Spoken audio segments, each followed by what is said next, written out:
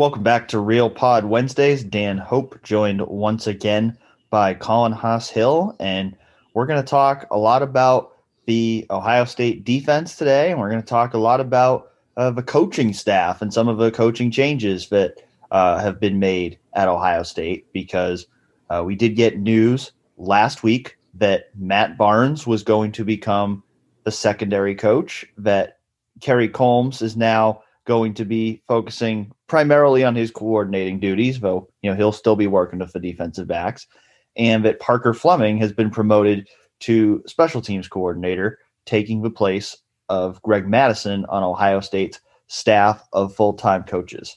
We're also going to bring on Kyle Jones here shortly, and we're going to talk to him a lot about what he saw that went wrong with the Ohio State defense in 2020, and even some things that he noticed before 2020 that he thinks kind of led to the issues this past year. So that'll be a really interesting conversation, and we'll get to that in just a little bit. But did want to talk first about those coaching staff changes, the decisions to promote Matt Barnes and Parker Fleming. Now that it's been almost a week, Colin, and now that we've had some time to digest it, how do you feel about those moves that Ryan Day made?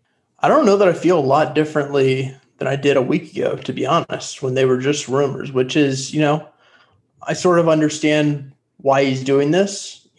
It feels to me like, what he said is true. And that's that he views continuity on his staff to be maybe not the number one thing, but one of the most important aspects to what Ryan Day wants in a coaching staff. And I understand that. At the same time, the chips are all pushed in. The chips are all pushed in on Kerry Combs. And I think that that's a fascinating decision to make. It's a totally understandable decision to make in my mind, and it's definitely defensible. And he defended it himself. If you look at the 2020 season, like you're dealing with COVID-19. You're also dealing with the fact that, there are certain injuries, or even like Amir Reep and Jocelyn Went you thought you might have, and you didn't have them. And there's all kinds of stuff like that. It was a shortened season. There's one practice padded before the national championship. That I understand the decision. And at the same time, it's still bold. To me, it's still bold, even when you put all those factors in there.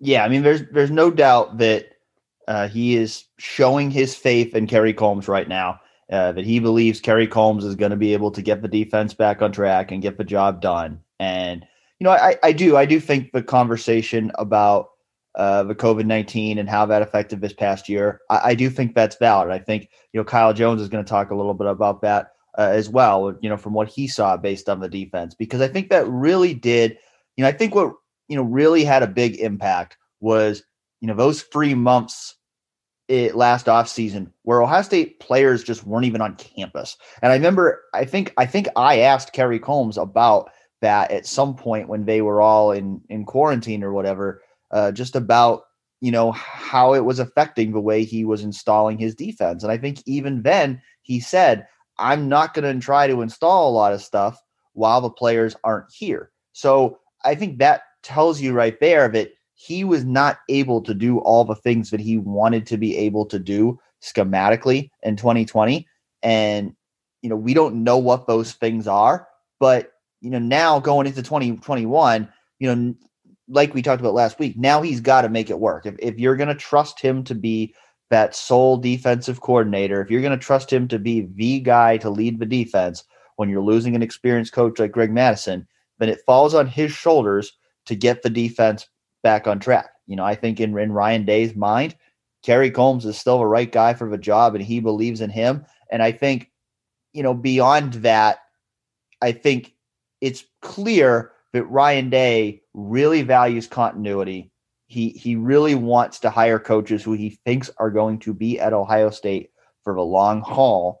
And he also wants to create a culture of promoting from within, which is what he's done here with, Matt Barnes and Parker Fleming. Now, I guess the question is that the right move for Ryan Day to make? Because I can look at it both ways. I think there is definitely value in that. I think there's absolutely value in continuity. I think there's absolutely value in developing young coaches. And I think, there's a lot of benefits to that too. Or I think if you're creating an environment where, you're going to develop young coaches, and those guys are going to get rewarded for, doing the right things, even if it's in behind the scenes roles. I think that's going to make more young coaches going to want to come and be a part of your program. But at the same time, you're Ohio State. I think if you are Ohio State's head coach and you are leading a program that's supposed to be competing for national championships every single year, then you have a responsibility to make sure you have one of the best coaching staffs in the country. And I think that's the one question I have here is if you're losing a guy like a Greg Madison and you're replacing him with coaches who are far less experienced, are you taking the risk that you're no longer going to have one of the best coaching staffs in the country? I'm not saying I think that's what's happening here. Just saying that I do think you have to be careful. You don't want to be so focused on continuity that maybe you miss out on the opportunity to go get someone who's better. Yeah, it feels a lot like they want to take the Clemson model, which is hire a lot of guys from within and keep them for half a decade. I don't know how Dabo does it, but he has managed to keep his staff together for a remarkable amount of time. And that's where it feels like I get why Ryan Day wants to do that. You're essentially trying to be the complete outlier in the sport. Like nobody keeps coaches the way that Clemson keeps coaches. And to try and do that is to try to do something that only one other program in the country is doing. And that's the tough thing when you're doing that. And it also goes back to, we can mention it, like there are rumors out there that, or not even rumors, reports that Tennessee has offered Al Washington the defensive coordinator job. And I think when you hire Al Washington, you do it with the idea that maybe he's at Ohio State for a couple years as a linebackers coach. He could look to, potentially be a co-coordinator and then maybe defensive coordinator over the next half decade or so. And you imagine that, this is the way that Ohio State wants to build their staff. And I think this is an interesting fork in the road where if Al Washington were to take this job, and to be clear, like the reports are that it would come with a pay raise of him going from $500,000 to $1.5 million, which is a pretty drastic difference. So it would be completely understandable if he took it. But I think it speaks to the fact that this is hard. Like it is really hard if you want to go down the road of promoting from within a great deal of the time. And then, you might have a guy who's in a situation where it's like you can keep him, but you probably can't match what the other team's gonna offer him, both in terms of what you're paying him and in terms of job responsibility. And I think that's the tough thing, or one of the tough things about this. Yeah, I mean, I don't want to talk too much about Al Washington here right now because It is Tuesday night.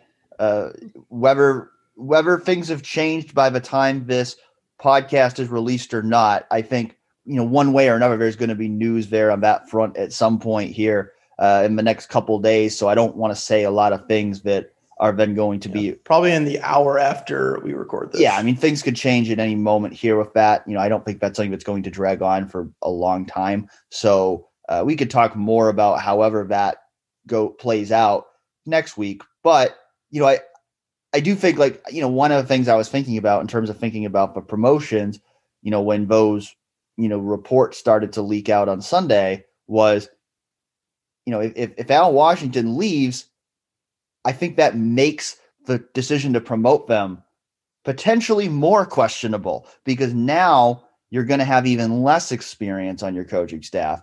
And I think it really makes it important, if you lose a guy who has experience, I don't think you can promote from within again if that's what happens. I think you have to go out and get somebody. But I do wonder there that, okay, you had one opportunity where maybe you go and you go get a co-defensive coordinator and you go bring somebody in who's got some more experience to the staff. And if you do that, then maybe you leave yourself in a better spot if somebody leaves now. Now, again, I don't want to go too deep into the woods because my feeling is if Al Washington stays at Ohio State, it's certainly going to come with a significant raise and it might come with a co-defensive coordinator title, which if you had just given that to somebody, maybe that doesn't work out. So I think you could go either way on that. But, I do think I'll say this just in regards to the promotions. I think Matt Barnes he's one of those guys that it's kind of like we still don't know exactly what kind of impact he's had on Ohio State right now. He's been here 2 years.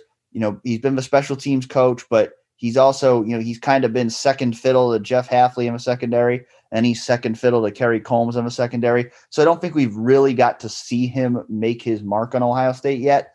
I do know that he's highly regarded by a lot of people within the program, and all the times I've heard him speak, he is somebody who strikes me as a very smart football coach who knows a lot about defense. So, I think, promoting him isn't something that comes as a surprise to me. And I think he's somebody who, again, he's a guy who could be at Ohio State for the long haul. And I think he's a good young coach. So, I don't, specifically in regards to that, I don't have a negative view. And, same for Parker Fleming. And everything I've heard, I've talked to a lot of people over the past week about Parker Fleming, and, you hear nothing but good things about him. Everybody says he's really smart. Another guy who's a young up and coming coach who, he's been around for a few years and, is really connected well with the players, and is somebody who, they think, is really a schematic genius. So, I think both of those guys are good young coaches, and both of them can make a positive impact on Ohio State in their new roles. I just think the question is, when you're already having issues on defense, to not bring in somebody new, to not bring in somebody who maybe could bring some new ideas or maybe has some more coordinating experience or schematic experience. I do think that you're taking a little bit of a risk here, betting on Kerry Combs as much as you are. I think they're also teetering on the edge of, like, if they were to promote from within one more time, I would say they have certainly gone too far. It feels like they're right up on that line. Like if you look at what they've done, like Corey Dennis, if you promote him, you're essentially promoting him to be assistant quarterbacks coach because Ryan Day is still in the building.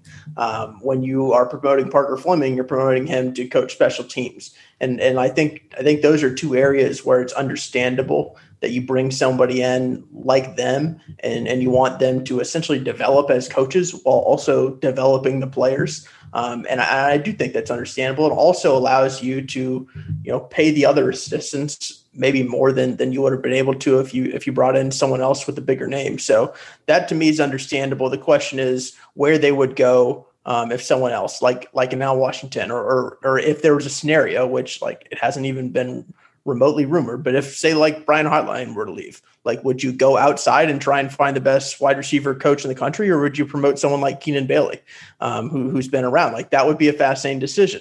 And I don't want Ohio State fans to be in the position of wondering about that, and I don't think that you will have to be. But at the same time, like that's a situation where it would be really interesting to see what Ryan Day would do, and we've seen him hire from the outside, and he's gone a little bit further outside. Like I think Matt Barnes was not a guy who was on a lot of our radars before he got hired at Ohio State. But at the same time, like Kerry Combs has been at Ohio State. Obviously, Greg Mattis had plenty of ties to he and Urban Meyer. I think watching the way that Ryan Day's hires develop over the years, I mean, one, it tells a lot about what the program is going to do and how the level of player that Ohio State's able to bring in. But two, I just don't totally know what to expect. It feels like right now on the margins on the kind of guys where you can almost cover them up a little bit, whether it be special teams or assistant quarterbacks coach, he's willing to hire from within.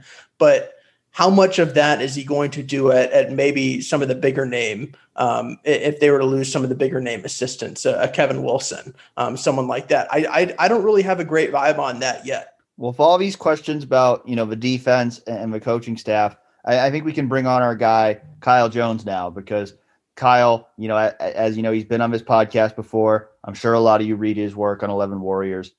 He's, extremely smart guy, and we've wanted to have him on, really since the season ended, to talk about the defensive scheme and to talk about, some of the things that both he saw that went wrong this last season and that he thinks can get better going into next year's. All right, Kyle, we wanted to have you on ever since the end of the season, really, to talk about the defense, because I think all of us could see that Ohio State's defense did not play up to its standard this year, but I don't think all of us know necessarily exactly the schematic reasons why Ohio State's defense struggled so much. And from your perspective, after watching all the film this year, just what are the biggest things that you saw as to why this Ohio State defensive scheme did not work the way it was supposed to? Yeah, it's a great question. And I think the reality is it came down to predictability.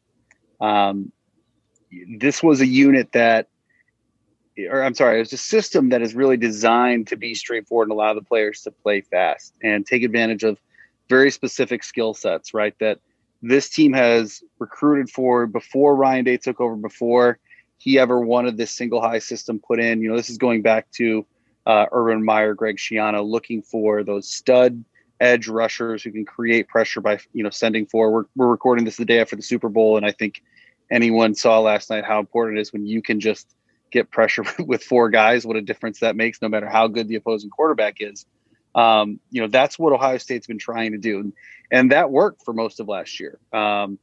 Chase Young and those guys, they created absolute havoc for the vast majority of last season. And that, then on the outside, you had 2 first-round corners. You had Shaun Wade playing in the slot. You have a very good free safety, probably criminally underrated free safety in Jordan Fuller, who's obviously stepped onto an NFL field and looks the part from day one. And he's patrolling the middle. And so you've got this super talented core and this, that you can really build this system around. And the wrinkles become pretty simple. If you can be that good in your base defense, eventually there are going to be opponents. And we saw this a little bit at the end of the season with Penn State, and even Michigan had some success against that defense, which everyone kind of forgets about now because that game feels a million years ago. But, Michigan put up 285 yards, I believe it was, in the first half with the Josh Gaddis RPO offense. And that offense is very similar to a lot of things Clemson did. And Clemson, pulled a lot of those plays into a lot of those concepts into that Fiesta Bowl victory. That was such a great game. Unfortunately, didn't go the Buckeyes' way, but it created a few, seams within that system. And with an entire offseason, and even a longer offseason that we had longer than normal, all those opposing coaches were able to look at that and go, okay, we can tell what are the easiest ways to pick this apart. All right, you can use RPOs, you can hit the seams, you can put those overhang players, the outside linebacker spot that Pete Werner held, the nickel spot that Shaun Wade held the year before. Now that was Baron Browning and Marcus Williamson. They moved some of the pieces around, but those same responsibilities, those ways we can put those guys in conflict. And we know how we can attack the seams because we know those cornerbacks, they're going to play with outside leverage, meaning they're going to try to turn any receiver back towards the middle, towards that free safety. So if we know what they're going to do, we can design an offense for that. The offenses are just too good in this day and age for a defense to just say, this is who we are. There's an answer for everything. And I think the plan had always been, in my assumption, to let Kerry Combs incorporate some wrinkles, things that he learned from the Titans, things, this is a guy who's coached football for a million years. He's obviously done more than just sit and cover 3. Even at Ohio State, he's done a lot more than just sit and cover 3. And I think the goal had always been let him incorporate some wrinkles in there, change things up so it just doesn't feel so vanilla and it's the same thing over and over again. And, it was evident pretty early on that this was a team that just never got the chance to incorporate those things. I think COVID really put a hamper on what they could teach. And in my estimation, obviously I wasn't in the room, none of us were, but my guess has got to be that they felt like we know we can do these two things. We know we can play cover 3. We know we can play cover 1. These guys that are here, a lot of them came back from the year before. They know how they're supposed to get lined up. And frankly, against 98, 99% of teams Ohio State plays, they're just more talented. And that talent eventually is going to win out, especially when you got an offense like the one they had with Justin Fields. Just get in a shootout and who cares? There's a good chance Ohio State's going to win anyway. And that approach got them to the national title game. Frankly, it worked. The Clemson game this year, Clemson still had a bunch of RPOs. They were still, Trevor Lawrence still had 400 yards passing, but no one noticed because Ohio State won by 3 touchdowns. And Justin Fields was incredible. And so I think the seams have always been there. We just didn't focus on them because there was so much else happening. There was, frankly, a lot of good things to focus on. It was, look at this quarterback. Look how good Chase Young is. Look at these first-round corners. And, a random second quarter pop pass to the tight end, with Pete Werner sitting on his heels, didn't catch our attention. But that's the kind of thing that opposing coaches will do. And against good opposing coaches like a Steve Sarkisian, he's going to bleed you to death on those things. He's going to find your seam and he's going to make it hurt all night long. So it sounds like you don't necessarily think it was so much of Jeff Hafley's gone, Kerry Combs is in, this is why things went wrong. It's just that they didn't make the improvements they needed to make on that scheme from 2019 to 2020. Correct. And I think even the Jeff Hafley scheme, you saw it a few times. There were some games, the Penn State game in 2019, there were some changeups. They played a lot more too high. They had Shaun Wade playing safety. They had, a true safety.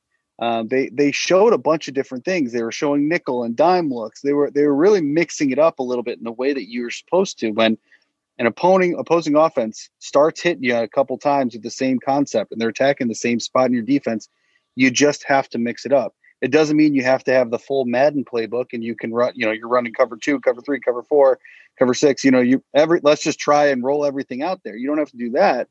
It just means you have to have those change ups. The comparison I made was to a baseball pitcher. I talked about Nolan Ryan in my piece a couple weeks ago. The greatest fastball pitcher, threw 1 million fastballs over his career. But the only reason he struck out so many guys was because he had a great changeup and a great curveball.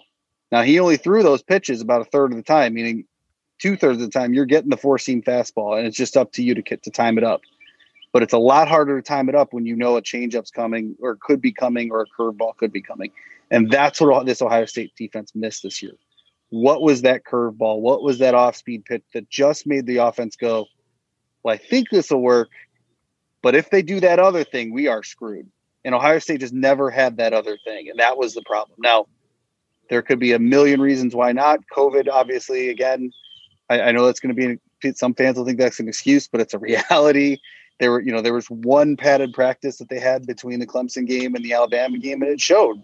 The defensive game plan for Clemson was far more diverse, far more robust. They showed way more in that game plan. The Alabama game looked like they just said, all right, here's the stuff we know we can run in our sleep.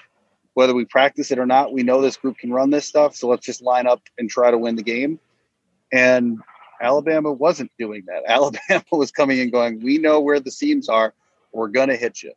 Ryan Day has this thing where, whenever something goes wrong, he always says he either evaluates in scheme, it's coaching, or it's personnel. And I think it's a great thing for a coach to say, but it's also not a great thing to say in the media because he'll never admit if it's personnel, which he didn't admit after he said, he thought personnel was fine. It was coaching and scheme, which I'm sure there's something to that. But in your evaluation, how much of it was just the fact that they lost so many guys from the past season's defense? And, I don't really know that people really like the idea of, Marcus Williamson being so integral to this game plan, or, you had Pete Werner playing a different spot, and that was a little bit different this year. In terms of personnel, what did you think of this past season? Well, I think the question was not, can Marcus Williamson or Shaun Wade or Pete Werner, any of these guys that were picked on, are they good enough to play at Ohio State? That's not a question we should be asking, because the reality is yes. Mm-hmm. The question we should be asking is are Shaun Wade and Marcus Williamson and Pete Werner able to play the positions that they're being asked to play, which were played by other people a year prior? Can Marcus Williamson be that slot, that nickel guy who can also play set the edge against the run, can blitz, can play in the box, can cover a tight end the way that Shaun Wade could? Shaun Wade was great in that role the year before. Was Marcus Williamson up to being that player and be able to use? Does his skill set match that? The same way with Wade going out and being Jeff Okudah. Those are very different players. And it was never, it's not Sean Wade's fault that he's not a clone of Jeff Okudah. He's Sean Wade. And I think the failure, when you look at it, is that's where you start to say it is about scheme, because you can look at it and say, here are the pieces we've got. And this is what high school coaches do every single year. And this is what makes high school coaches so great, is they've got to look at the hand that's dealt to them and say, how do I make this work? And I think what was so frustrating to anyone who was really paying close attention to Ohio State's defense this year is because you looked at it and you went, for whatever reason, it feels like they're not recognizing the hand that they're dealt, and they're just trying to play it like they got the same cards as the year before. And they're pretending that Sean Wade and Sevyn Banks are Damon Arnett and Jeff Okudah. And that's not fair to any of them. And it's not fair to say to Marcus Hooker or Josh Proctor that they're the same player as Jordan Fuller. I think Josh Proctor would be a great safety if he's in in kind of a hybrid role where he's playing in a 2 deep, but he's also creeping in the box where you don't know if you don't know where Josh Proctor is going to be. He can cause a lot of problems. He's got a great skill set. If you know where Josh Proctor is going to be, it's easy to remove him from the game. And I think that's the issue that you look at with the personnel that was here. It doesn't mean it's wrong or that it's bad or that there's anything wrong with those kids. It just means they probably weren't used the way they were supposed to be for whatever reason. And that's where I think the problems came up. I want to ask a straightforward question, because it's like the number one thing that everybody asks. Why should or shouldn't Kerry Combs have been fired? You might as well ask it, because that's what everybody wants to hear. Yeah. Well, I mean, look, throughout the season, I was leading that course. And, you guys probably, remember me and our internal chats going, what is this? What's happening here? And some people getting, being surprised when I'm calling out Kerry Combs. But I think now I'm swinging back the other way. And I think it's a reality of the lack of a spring practice absolutely killed any chance he had of adding something new. The modified, figure it out on the fly, because the reality is the same thing happened for Ohio State's offense. We just didn't notice it as much. They ran back the same offense, right? And they were lucky as all hell that they found Trey Sermon could run that mid-zone concept just as well as J.K. Dobbins, because that wasn't working too hot with Master Teague the first few weeks. And I think we all know that had they had the time and they wanted Master to be the number one back coming out of training camp, that run game probably looks way different. But I think you saw a decision on both sides of the ball from that staff to say, we've got a veteran team that returned. We've got a bunch of guys that know what they're doing. Last year, what we did last year certainly seemed to work pretty well. And a lot of those guys are back. We don't have time to install much new. Let's just pick up with where we left off. And that's not how any coaching staff really ever wants to operate, but it's sometimes how you have to operate, right? Especially this year. We saw it at every level of football. We saw it in the NFL every week. We saw it in college. And unfortunately, that was the hand that Ohio State's coaches were dealt. So I think, if you're giving Kerry Combs a grade, at first, a lot of people would have given him a D or an F because the pass defense was so bad. But I think the reality is it's probably more of an incomplete. I don't think that you can grade him or judge his performance given the fact that he never had the chance to really coach his defense, to have a training camp, to have a spring with them, to have a normal practice week before a big game any week, to know who you're going to play half the time, right? That was where I think that's where I think that you have to give him another shot. Or that's why I don't think he was fired, was because I think Ryan Day is making that assumption that this isn't who he is. He didn't get the chance to show what kind of coach he is. So they're going to give him another chance. So the question now is, what do Kerry Combs and the rest of his defensive staff need to do to get things back on track in 2021? Great question. There's a lot of things they can do. I think, we could spend all day talking about everything that they could do. What I've tried to think about is what they will do. And I think if you look at what worked well for this team under Jeff Hafley, and then you apply it to what Kerry Combs saw in Tennessee, I think you're going to see, first and foremost, the single high structure will remain the base. I don't think that's going away. I think they're still going to see a free safety, probably Josh Proctor, lined up in the middle of the field. That said, if they could put Josh Proctor into that slot role, essentially, either as the Sam linebacker, really, and you play a true 4-2-5. And you get, you have him and Williamson as your two nickel slot guys. There's a lot of interesting things you can start to do with that. You've got more versatility versus having a true 4-3, personnel system. You need a free safety, and you need a free safety you can trust. So whether that's Marcus Hooker, it's somebody else, still TBD. But I think from a schematic perspective, the biggest difference will be I can see this team doing a lot more from a simulated pressure standpoint. And that's one of those hot buzzwords that within the coaching community, everyone's talking about. And what that means is essentially, I'm going to show you a whole bunch of blitzes. I'm going to bring 6 guys up and I'm going to mug the line. And you're going to say, okay, 6 guys are coming. What are they playing behind it? And then as soon as the ball is snapped, only 4 guys rush and there's still 7 back there. It's kind of the old zone blitz principle that we saw from the Steelers for so many years. You never know who's coming. The difference is that, those Steelers zone blitzes, they were still down a man. They were playing zone, so it was conservative. But those there were 3 deep safeties usually, or 2 deep safeties.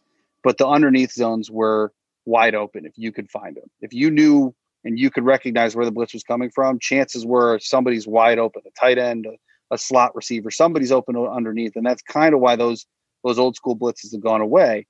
Now they've been replaced by a system that Ohio State has shown from time to time. They showed it against Clemson on a few occasions. There was a snap, if you guys remember, that Josh Proctor just straight up dropped an interception in the second half. I mean, it hit him right in the hands. And that happened because Ohio State was in a 3-3 nickel package where they had Baron Browning playing a defensive end. They had, Togia and Garrett, and I want to say it was Tyreek or Jonathan Cooper, perhaps. Rushing, you had Pete Werner and Taraja Mitchell. Also, they're all mugging the line, and as soon as Lawrence takes the snap, you can see, and this is Trevor Lawrence, a guy who always looks cool back. You can see he's a little rattled and going, "Wait, who's coming?" His drop's a little goofy. His footwork doesn't look quite as clean, and they get pressure. They get pressure on him, force him to move, and he throws an absolute duck. But behind it, Ohio State's playing their base cover 3 concept. It's old school, middle school, 8th grade cover 3. It's just they've messed around with where those guys lined up pre-snap and who dropped into what zone. And that alone created chaos. And I think you're going to see Ohio State do a lot more of that. You're going to see them play cover 1 and play cover 3, these same base coverages that everyone on that defense knows how to do. They're just going to start them from a different spot. And they're going to mess with the defense mess with the offense to say, you don't know who's going where, and that's going to mess with you. And so I think that'll be the very first wrinkle we start to see, assuming that, this defense gets a lot more time to practice. And then I think you will see some more 2 deep. You'll see, cover 2. You'll see some man 2, which they showed against Penn State. You might even see quarters with the Chris Ash defense. But those will be few and far between. That might be game plan specific. That'll be something they roll out for, quarters against Penn State works because of the quarterback run in the RPO. We can get really specific, but I think the reality is this isn't going to be an overhaul by any means this offseason. I think what you're going to see is Kerry Combs put his stamp on the existing system that Jeff Hafley brought in, which is going to be create some chaos, but behind it, it's just the illusion of chaos. And in reality, there's still your same cover 3 that these guys have been running for 2 years. What do you think about the decision to promote Matt Barnes and to promote Parker Fleming rather than bringing in someone from the outside? I think it speaks to that idea that they believe that this is the right approach and they didn't have the chance to actually employ it. I think it's pretty clear that Ryan Day believes in what they've been doing for a couple of years since he took over as the head coach. And it's a vote of confidence, which, the vote of confidence when your AD says it about the head coach in week 10, not a great thing. But the vote of confidence in the offseason when you've got a chance to go out, and this is Ohio State, they could have hired anybody. They could have gone after anybody they wanted, really, and probably got them. They could have gone after any hotshot position coach, any lower level. If they wanted Marcus Freeman, they could have gotten Marcus Freeman. I think we can all be honest about that.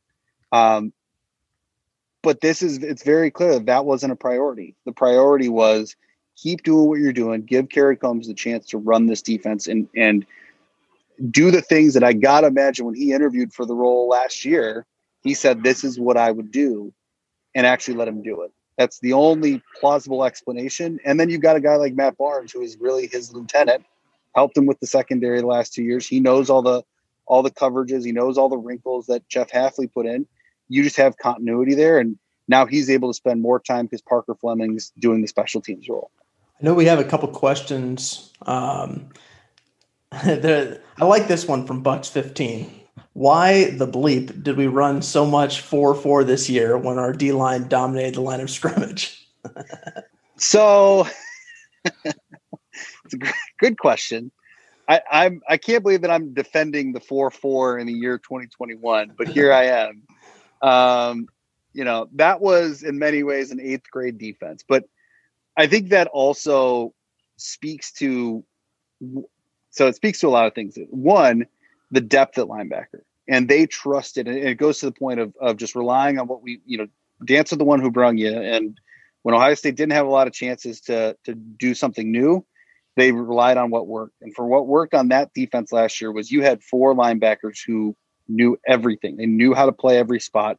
They knew how to defend the pass. They knew where they were supposed to be. They all trusted each other.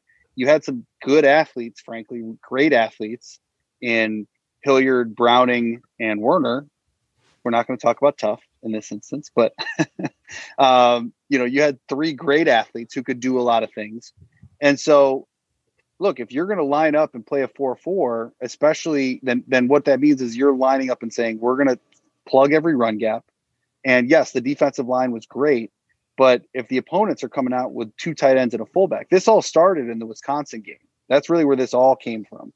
You remember the Wisconsin game, that rainy, nasty, I think it was on Halloween or October 30th. It was right at the end of October, the first Wisconsin game in 2019. And it was 6-3 at halftime or something, rain buckets. But Wisconsin came out and played 2 tight ends and a fullback and just said, we're going to be Wisconsin and pound you to death with Jonathan Taylor. Well, leaving Shaun Wade in there to get beat up doesn't seem like a great idea. So let's replace him with Justin Hilliard. And if for whatever reason one of those Wisconsin tight ends takes off on a pass, we've got confidence that Justin Hilliard and Baron Browning can run with them, or Pete Werner can run with them. That was a pretty safe bet, right? Like, that's not a crazy thing to say. Well, that worked for a year and a half. Anytime that an opposing defense or an opposing offense went to double tight ends, they said, we've got 2 receivers out here and 2 big bodies at tight end. Well, Ohio State had 2 cornerbacks out there that could run with them in Sevyn Banks and Shaun Wade. And they said, if those tight ends can take off, we're pretty sure that Justin Hilliard and Baron Browning can run with them. And that was the bet they were making. And I think if you boil it down to that argument, well, then, yeah, that's not a crazy thing to be in why would you be in a nickel package when they're putting out, 250-pound tight ends to beat you up? This is what Ohio State did Ohio State did that to other teams all year. They put Luke Farrell and Jeremy Ruckert and said, you're going to sit in nickel? Great. We're going to beat the snot out of you and run the ball down your throat. And that's what they did over and over and over and over again until teams switched out their personnel and went to bigger defenses. And so what Alabama did that was really smart. And again, this is Sark just watched everything Ohio State did for 2 years and said, oh, here's what they do. I'm going to use this against them. Sark, Alabama had this package where they literally put in a 6th offensive lineman and dressed him up in a tight end's uniform. They gave him number 85. This is a 300-pound tackle. He's their swing tackle, their extra tackle, and they put him in a tight end's jersey and they line him up at quote unquote tight end, and they they hand the ball off to Najee Harris. Well, if you're Ohio State, I don't care if Devontae Smith's running past your corners on the outside. If you let that tight end go get his hands on Marcus Williamson, tight end in finger quotes here, a 300-pound tight end gets to go block Marcus Williamson on the edge. What do you think's going to happen? Najee Harris is about to take off and run the ball down 60 yards down your throat. So it was really a lose-lose situation that I think fans understandably got upset about because they didn't like seeing Devontae Smith catch the ball every play. But, it's a pick your poison thing that Ohio State had picked its poison pretty well for the last year and a half until Alabama used it against them. I'm going to get you out of here on a fun question from Ginnon Juice. He asked, if you could sit with any coach or player, living or deceased, to break down film and talk X's and O's, who would it be? Bill Belichick. Like it's that man is a walking encyclopedia. If anybody who really loves X's and O's wants to learn about why Bill Belichick is the greatest coach that ever coached. There's a great book that I love. David Halberstam wrote it. I want to say in the mid 2000s, right after probably like the second or third Patriots championship. And in it, he describes how Bill's childhood was spent sitting watching film with his dad. And I don't think people recognize Bill's dad literally invented football scouting, like invented it. Like the way, like we joke about, like Alabama has all these analysts, which are former head coach Charlie Strong and, you know, all these guys that, you know, Butch Jones, that literally just, they act as scouts for Saban and his coaches. Well, when they're scouting and they're looking at opposing teams and saying, what do you do? How do you do it? How do we find those tendencies? All these things that Sark, that we've just talked about, that Sark just destroyed Ohio State's defense for. The guy who basically started that practice was Steve Belichick in the 50s at the Naval Academy. And Bill would watch that with his dad. And so he spent his entire life watching film and trying to figure out, what are they trying to do? Where are the weaknesses? How could we use that against him? And, you know, there's a great interview that I heard, you know, recently where Dean Pease, who is, you know, now I think unretired again. But, you know, he's with the Falcons now, but he had been with the Titans. And before that, he was the Ravens. And then he really got famous by being one of the Patriots defensive coordinators in the 2000s. And he was asked, what's it like to coach defense for Bill Belichick? And Pease said, well, Belichick he never came to our defensive meetings. He'd come to one, you know, a week and sign off on the game plan and give us some notes, but he wasn't calling the plays. He wasn't doing that. He was sitting in the film room with Tom Brady, explaining that week's opposing defense and saying, when these safeties are doing this, it means they're going to do X. And he's explaining and teaching the game to Tom Brady, which is why today Tom Brady is celebrating yet another Super Bowl, because he's taken all that knowledge and applied it to the Buccaneers and he's basically a coach on the field for the Bucs because he learned it all from Belichick. So if I could sit and just talk ball, I wouldn't talk. I would literally just listen to Bill Belichick explain whatever tape, whether it's a middle school team or, you know, the Buccaneers. I just want him to talk and I won't say a word. That's all I want to do. Well, Kyle, we enjoy listening to you because you make us smarter. You know a lot about football, and I know that all of our listeners agree with that. So thank you so much for joining this week's Real Pod Wednesdays, and we'll definitely have you on again in the future. Thanks, guys. It's always fun to be here. And thanks again to Kyle for joining us on this week's Real Pod Wednesdays. I mean, it's like I said to him, I just feel like we always learn so much about football when we talk to him. Yeah, there's nobody who I enjoy talking to more about this, because we, in general, like, I think we we're in the same interview sessions. We're watching the same games. We're often sitting right beside each other. So I think it's fun to get someone's perspective like him, who is watching it from just a different point of view than most people. And I thought it was really interesting what he said about, you know, some of the issues that, you know, were there at the end of 2019 and how he kind of thought, you know, those things, you know, trickled into 2020. Because I think there's been, you know, so much focus on, they lost Jeff Hafley and Kerry Combs isn't getting the job done. But, you know, just based on talking to Kyle, I think he thinks a lot of it is, you know, more stuff that had already been there. But it's not so much, you know, Kerry Combs came in and was suddenly running a worse defensive scheme. It was that Kerry Combs didn't have the opportunity to implement many new things in the scheme in 2020.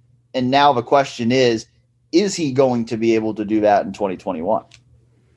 Yeah, I mean, that's the number one thing. And to me, this is the kind of season that makes or breaks the Kerry Combs reign as defensive coordinator, as whether fair or unfair. I mean, he didn't live up to what Ohio State needed last year. And you know, you have 3 returning starters in the back end of the defense this season.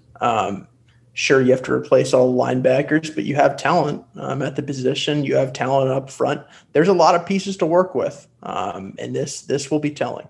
We've got some football questions from you guys, but I feel like we got to talk for a few minutes about this Ohio State basketball team again, because since our last podcast, we've seen 2 more big wins for Ohio State men's basketball. I mean, first off, on Thursday, on what I think we both agree was the biggest game of the season to date for Ohio State, going and beating Iowa in a game that absolutely lived up to the hype. We thought it was going to be an offensive shootout. It was an offensive shootout. Ohio State getting the victory on the road in Iowa City, a huge win for the Buckeyes in a matchup of top 8 teams. That moved Ohio State up from number 7 in the polls to number 4. And then on Monday, we saw Ohio State go and win. They won by only 8 or 9 points, but really it was a more convincing win than that, than the final score even told. Ohio State pretty much dominated the entire second half, really, against Maryland. Pretty much once they went on a run late in the first half and took a lead, Ohio State pretty much took complete control of that game. And Ohio State has now won 5 straight games, 8 of its last 9. Chris Holtmann's Buckeyes, they look like they're for real. Yeah, it's funny because I was messaging you and Kevin Harris, our other coworker, before the game saying, I'm not going to lie, I sort of want to pick this as a loss for Ohio State. It just feels like the kind of game after the Iowa game where you're going on the road to a Maryland team that, it's barely over 500, but if you look a little deeper into its record, there was a reason why the spread was only 3.5 points that Ohio State was favored by. And it's that, Maryland had knocked off Illinois, it had knocked off Wisconsin. And, I picked Ohio State to win by 1, I think, but in my head, I was like, I sort of think they might lose this. And there was zero part of me during that game that really felt like, sure, it was an 8-point game. There's zero part of me that really felt like Ohio State had a chance of blowing it. So yeah, as we sit here today, Ohio State's 16-4. 10-4 within the Big Ten. Joe Lunardi has them as a 1 seed in the tournament. I feel like I'm almost shocked, even though I was an optimist on this team of where they are and where they are in the country, because nobody's ever going to convince me that this is one of the 5 most talented teams in the country. I don't know that it's one of the 10 most talented teams in the country. I don't know that it's one of the 15 most talented teams in the country. But when you put all of the collective talent together, when you put I've talked about this before. Chris Holtmann's talked about it at length. This is a team that's really bought in. This is a team that has defined roles that you don't have players trying to do too much, and the pieces just fit. They just fit. We both agreed last week that we thought the Elite 8 was a realistic expectation for this team, but now, I feel like we got to start talking about Final Four. Yeah, I mean, I'm certainly not going to call that an expectation for this team, because if you're looking at a team picked in the barely in the upper half of the Big Ten before the season, I don't think it would be fair to call that an expectation, but you can call it a possibility because there's no reason why you shouldn't. I will say, my one caveat to that is I don't think they're going to be a 1 seed in the tournament, and that's largely because of what they have coming up. And if they are a 1 seed, this team's legit. They have 6 more regular season games: Indiana, Penn State, Michigan State, Iowa, and Illinois. And if you're keeping track at home, that means they still have 3 games in the regular season against top 5 teams per KenPom. And that's not even including the Big Ten tournament. So there is still a lot to learn about this team, a lot to figure out, and a lot to learn about how much better this team can get. I mean, that's been the number one thing about this group is they've just continued to get better and better and better and better. And we're going to see them at the end of the year because this is an absolute gauntlet that they're going to go through. Yeah, I'm not going to pick Ohio State to make the Final Four right now. I'm going to stick with that Elite 8 projection. I would say this. My confidence in them making the Final Four will depend on, regardless of whether they're a 1 seed, 2 seed, whatever, is going to partially depend on whether they end up in a quadrant with Gonzaga or Baylor, because it feels like everyone else in college basketball is absolutely beatable for Ohio State. I don't know if those 2 teams are. Yep. And I don't remember if it was this show that I mentioned this on last week, but the interesting thing about this team to me is I have no idea what its ceiling is. I think you're totally lying if you know what this team's ceiling is. And I said that before the Iowa game. I still feel that way. I mean, I guess we're going to see them against Michigan, Iowa, and Illinois down the stretch. And if they run the table there, it's they're clearly one of the 3 best teams in college basketball. I am definitely not going to predict that right now as we sit here today. But I don't know. I mean, the only time they've really gotten housed this year was when they went to Minnesota, and Minnesota has some weird voodoo at their gym that makes it impossible for road teams to win. Saying that, what do you think is the biggest area in which this team still needs to improve to make a deep run in March? The number one thing to me is probably defensively. I think that if you just look at their metrics, they're the fourth best offense in college basketball. They're the 65th best defense in college basketball. I don't have the stuff pulled up right now. I had been looking at it a little bit earlier in the week, but if you were to go through the top 10 teams in KenPom for like the last 2 decades, however long it goes back, teams that had there are very few top 10 teams in KenPom that had a defense ranked 65th or below. And almost all of them were either you had a Bradley Beal on it, you had a Victor Oladipo, you had these NBA stars, which is like as great as EJ Liddell and Dwayne Washington are, that's not Bradley Beal and Victor Oladipo. And that to me is different about this Ohio State team than others. And I think that we've seen them play better defensively a little bit lately. But I mean, some of that's due to the fact that it's not like Michigan State and Maryland are really running out there with, high powered offenses. And, Iowa put up 85, Penn State at 79. There's been plenty of scoring recently as well. So that to me is the number one area, because this offense is legit. And we saw it strike. There were 2 times that Ohio State won in 9-0 runs against Maryland, where it was like, Ohio State might be falling behind a little bit, and you blink an eye, and one of them was less than 60 seconds. They went on a 9-0 run and took the lead back, and that to me is what makes this team special, is its offense. And it's just a matter of, I think that the one area of improvement is a matter of how much better they can get collectively defensively. And they're not going to be a great defensive team, but they have to be a good defensive team when the postseason comes around. All right, we've got some more questions from you guys. I do want to apologize. You guys had a lot of questions for Kyle. We can only get him for about a half hour, so we're not going to be able to get to all the questions that you guys had for him. But we do appreciate you all submitting so many questions to us. But there were some other ones that we thought we could definitely take our shot at answering here. And we'll start with one from TriStar Buckeye, who asked, for the limited sample size you've seen, what do you think are the biggest strengths and weaknesses for Zach Harrison, and will 2021 be his breakout year? Otherwise, do you think we have anyone else on the roster who can step up to add some pressure from a defensive line standpoint other than Tyreek Smith and Haskell Garrett?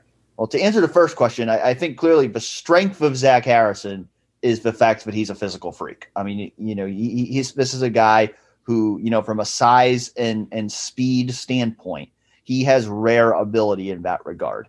That's why he was a 5-star recruit. That's why we're still talking about him as a guy who could potentially become that next superstar defensive end for Ohio State.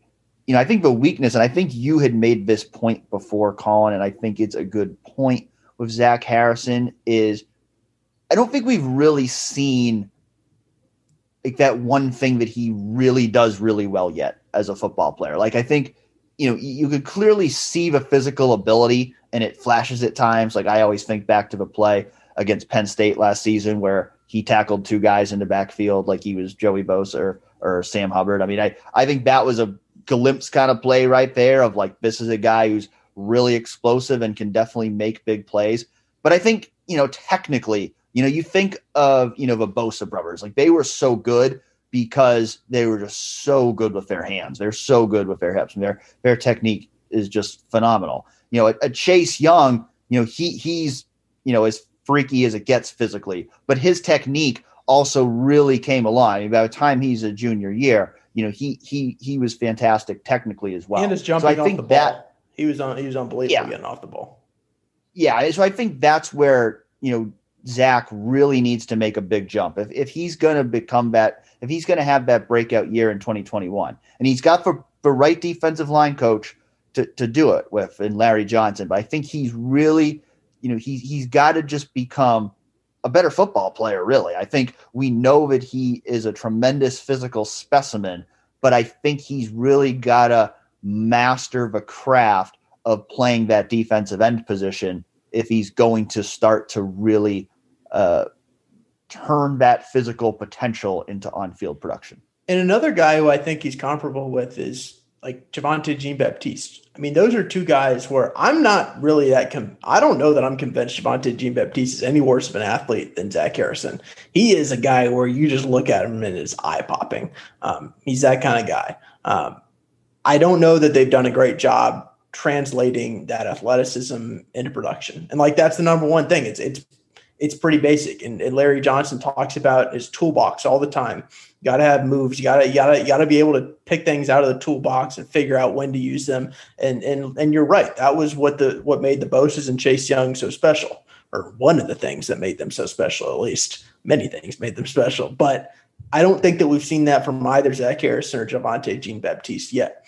Now, the thing about them is, like, because of that athleticism, like you ask, will 2021 be the breakout year? It could. I just don't know. Like, you never know with guys like that when exactly they're going to put it together. Yeah, there's just not that one guy right now that I'm going to say, like, yeah, I expect this guy to be the next Chase Young next year, because I just don't. We haven't seen enough from anybody on the roster to think that we're going to see that kind of jump from anybody next year. I mean, you guys know by now that I'm very high on Jack Sawyer, but Jack Sawyer is going to be a true freshman, so I'm not going to predict anything too crazy for him as a freshman. I do think that he can make some sort of impact as a freshman, but certainly, I think you really need is for these juniors and seniors to step up. And you asked Tyreek Smith in your question, TriStar Buckeye. I mean, to me, Tyreek Smith is in the same boat as these guys, as another guy who's got to step up. I mean, I think he was okay last year, but I think we both agree on this, Colin, that I don't think we've seen, the top 35 overall recruit kind of player in Tyreek Smith yet. I think he's another guy who you definitely want to see a big jump from here in 2021. Yeah, I mean, his thing is like he's almost like Chase Young in that he's super explosive off the ball. And you can see how much he wants to get around that edge, and he loves just trying to beat a guy around the edge, and that's great. I don't know that we've seen a ton from him in games that really matter beyond that. The other guy I would mention who's not, in this question that was asked was Zach Harrison, Tyree Smith, and Haskell Garrett. The other guy who I'd mention, and we've talked a lot about over the years, is Taron Vincent. And it's hard to know exactly how healthy he was, how much of last year, I mean, it was a weird offseason in general, was just spent like getting back on the field and getting used to playing football. When he, a couple of years ago, when he was healthy before he had his season-ending injury in 2019, like he was the kind of guy who I remember Jayshon Cornell calling him a battering ram. Larry Johnson pointing to him as the kind of guy who might have that pass rushing acumen that he really wants from his three techniques. And if he's healthy, if he can have a full healthy offseason, like this was a 5-star recruit who's now in year 4.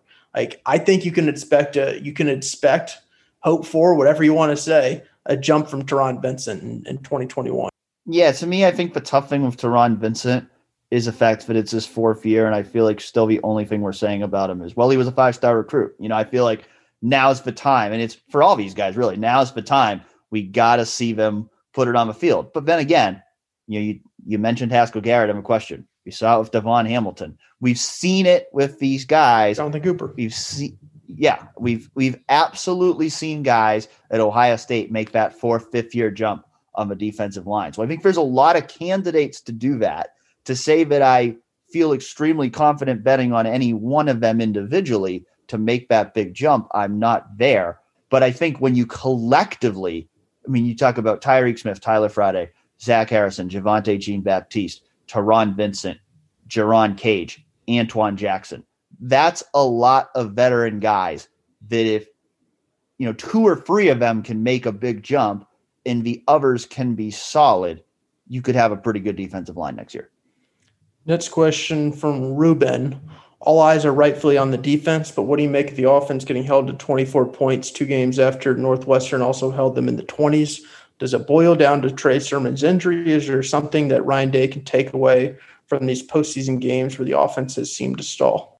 Yeah, I think, you made the point after the national championship game where we disagreed on it, where I thought the defense was the biggest problem and you thought the offense was the biggest problem. And I think, Ruben kind of agrees with you there, but yeah, I mean, they just were not going to win that game by scoring only 24. And, and I think, Kyle talked about this a little bit as well, but, I do think in regards to the Alabama game specifically, like, I think the fact that they only practiced one time before that game absolutely made a big impact on the fact that Ohio State did not look good on either side of the ball in that game. And I think, honestly, it probably made more of an impact on the offense than it did on the defense, because I think the defense was probably going to be overmatched against that Alabama offense no matter what. But, I mean, Ohio State's offense you saw how explosive and dynamic that Ohio State offense looked against Clemson.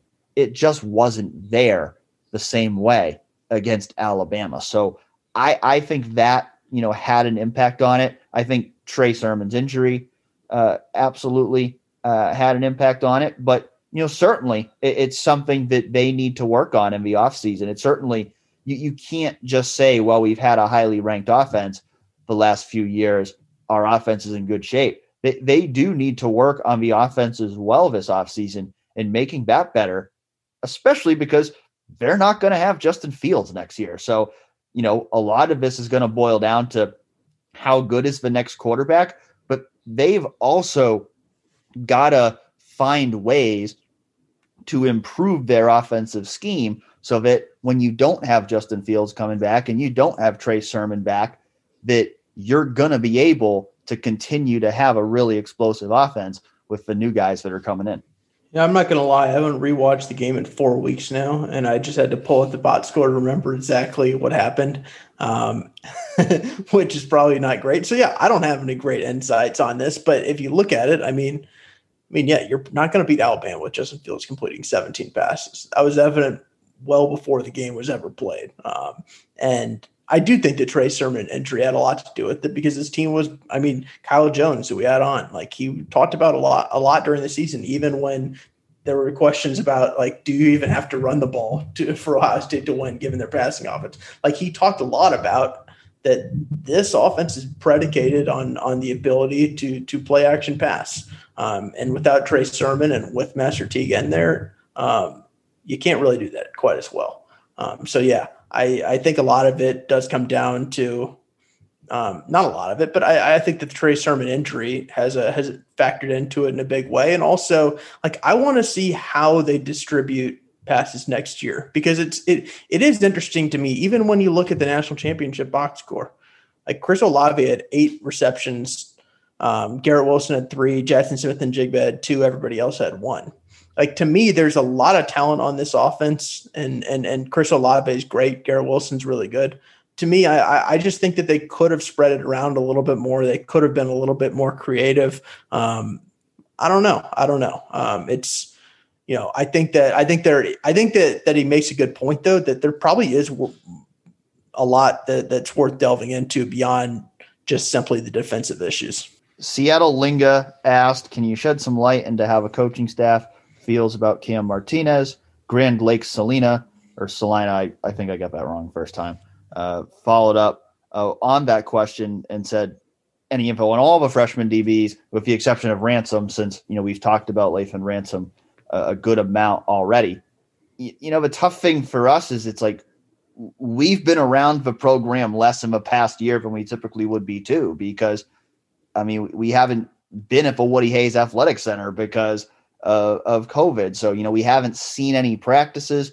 We haven't really seen, since Cam Martinez arrived, really all we've seen of him was playing like a couple special team snaps or something. We haven't really seen him practice at all. So it's hard to say, I think the big thing for those, freshman defensive backs as a whole is I just think the fact that it was COVID and they didn't have those non-conference games. They didn't have those opportunities to get playing time over the course of a season, was a setback in terms of those guys having a chance to really play as freshmen.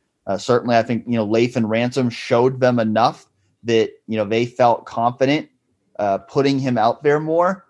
But in terms of the other guys, like Legend Cavazos and Ryan Watts and Cam Martinez, I wouldn't I wouldn't read in too much to them not playing much last year. I wouldn't like panic about that because I just think it was a weird year. I think it's unfortunate those guys didn't really get to play.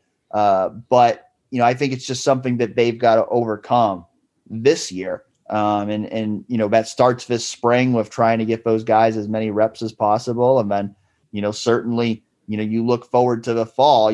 I'd be surprised if any of those three that I just named are playing a ton at the start of a season just because we haven't seen them play a lot.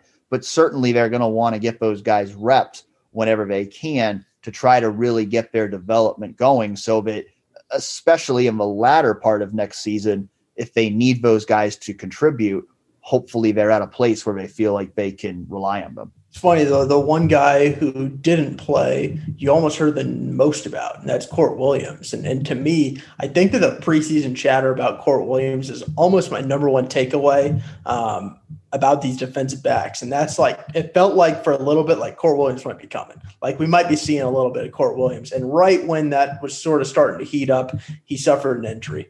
And I think that that's the unfortunate part for him is like you don't know exactly how long that's going to keep him out. You don't know when he'll be able to hit the practice field again. But to me, he's the number one guy when I'm thinking about those freshman defensive backs outside of Lathan Ransom. And it's all because like it felt like for a moment we might be seeing a lot more Court Williams, even at safety, when I think a lot of us when he came in thought that he might be more of a linebacker type.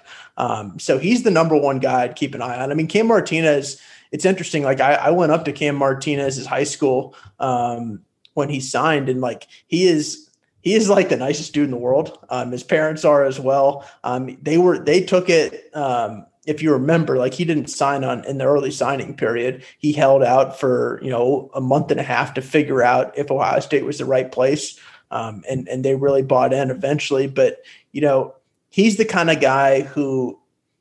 He was a quarterback in high school. He played a bunch of different positions in high school. So he's not the kind of guy who, when there's a pandemic and you're not able to train the way that you really want to, he's not really the guy who I would have expected to have a great freshman season. And that's where, to me, this offseason is huge for a guy like him. It really is, because there's opportunities to play. We clearly saw that last season. It's not like you can lock any of these starters in stone. But I mean, we haven't seen anything on the field from him. And a lot of that's just because there weren't a lot of opportunities. I knew I had forgotten to name somebody, but I didn't really forget about Court Williams because the next question was from Bull 1214. Sorry.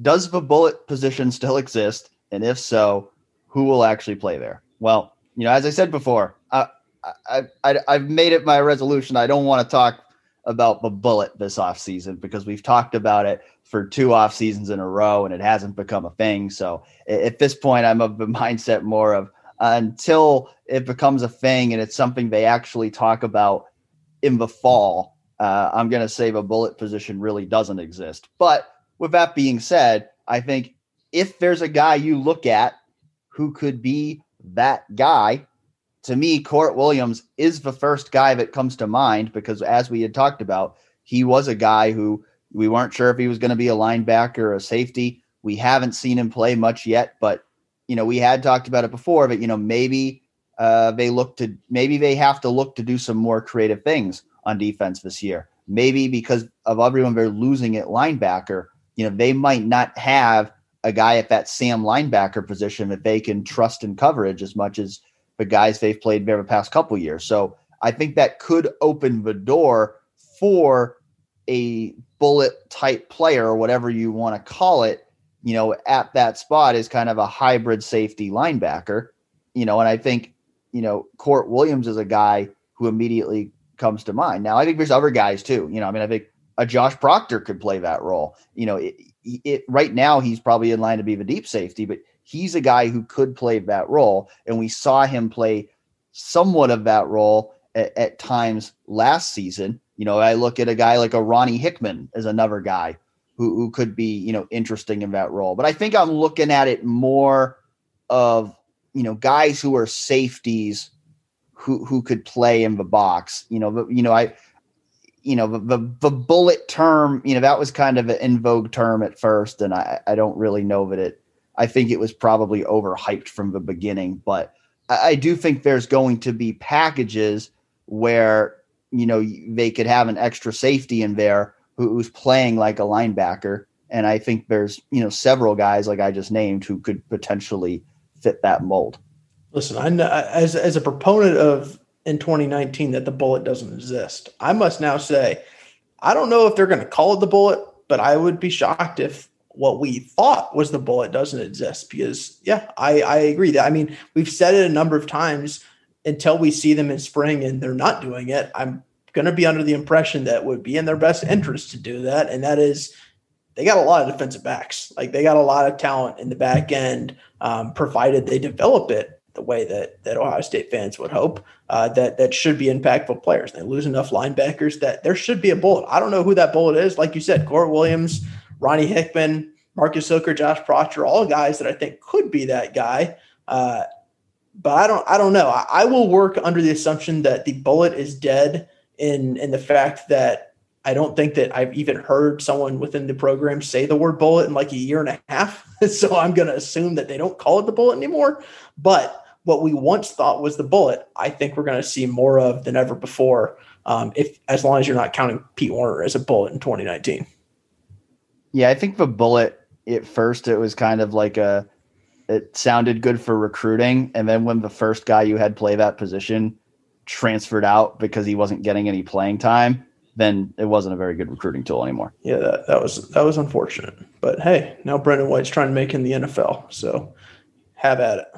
Get another good segue here, because speaking of transfers, Jester TCF asks, does anyone transfer?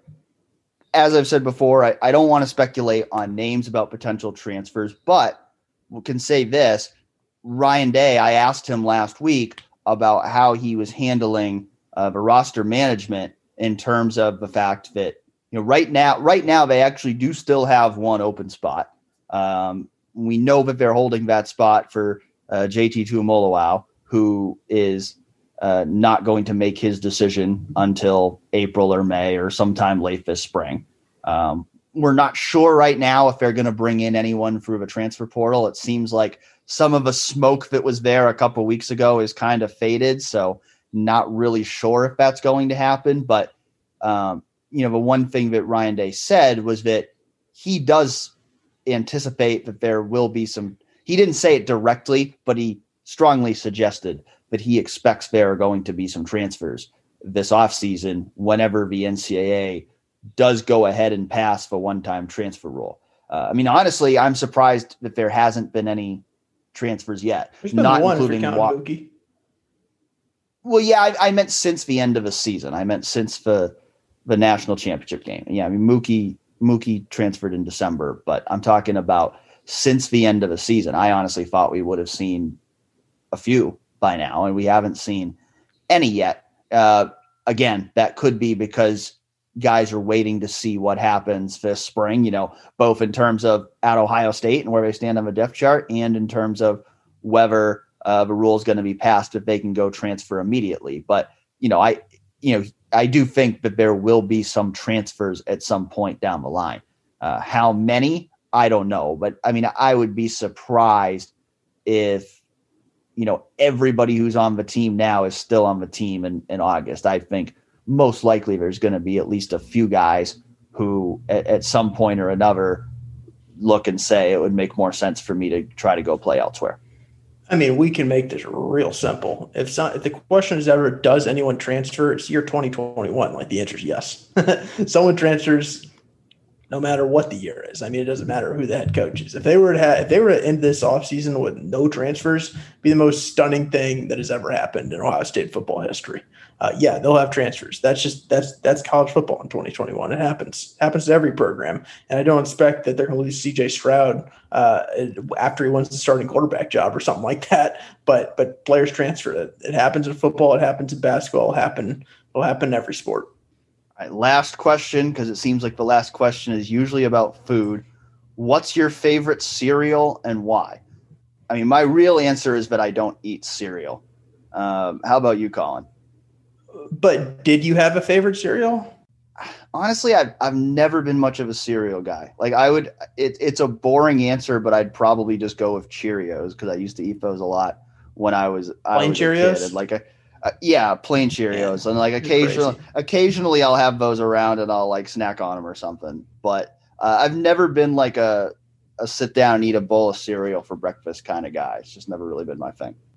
I'm not a big cereal guy right now, but like Rice Krispies, Lucky Charms, Cinnamon Toast Crunch, Honey Nut Cheerios are probably my Mount Rushmore.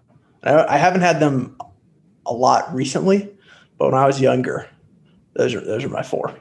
I think one that I did like for a little bit when I was a kid. I don't even think they make it anymore, but I think it's called Waffle Crisp. That was like just straight maple syrup flavored cereal. That was pretty good. I thankfully stopped eating Lucky Charms before I could actually figure out what the stuff on the back of the box meant. So I never actually knew how bad it was exactly. I just assume it wasn't great. Yeah, I was going to say Colin's cereals there were basically sugar, sugar, sugar, and more sugar. I mean, Cinnamon Toast Crunch is unbelievable. So if you never had that, you were deprived of a childhood. I've had it. I have had it. I have had it. Colin knows me. I'm a big dessert guy. So I think I try not to start my day with just straight dessert, but that's not to say that I don't like sweet breakfast stuff. Like I like muffins and cinnamon rolls and stuff like that. Just, I don't know. Cereal's just never really my thing. That's fair. It's not my thing right now, but it was back in the day. So I appreciate the food question. We should always end on a food question. It makes things better. That's your cue right there. Make sure you submit your food questions next week. We always do our best to answer them. So please keep them coming. Football, basketball, food, whatever you want to ask us. We always try to answer as many questions as we can here on Real Pod Wednesdays. So we want to thank you all again for listening in this week, and we'll talk to you again next week.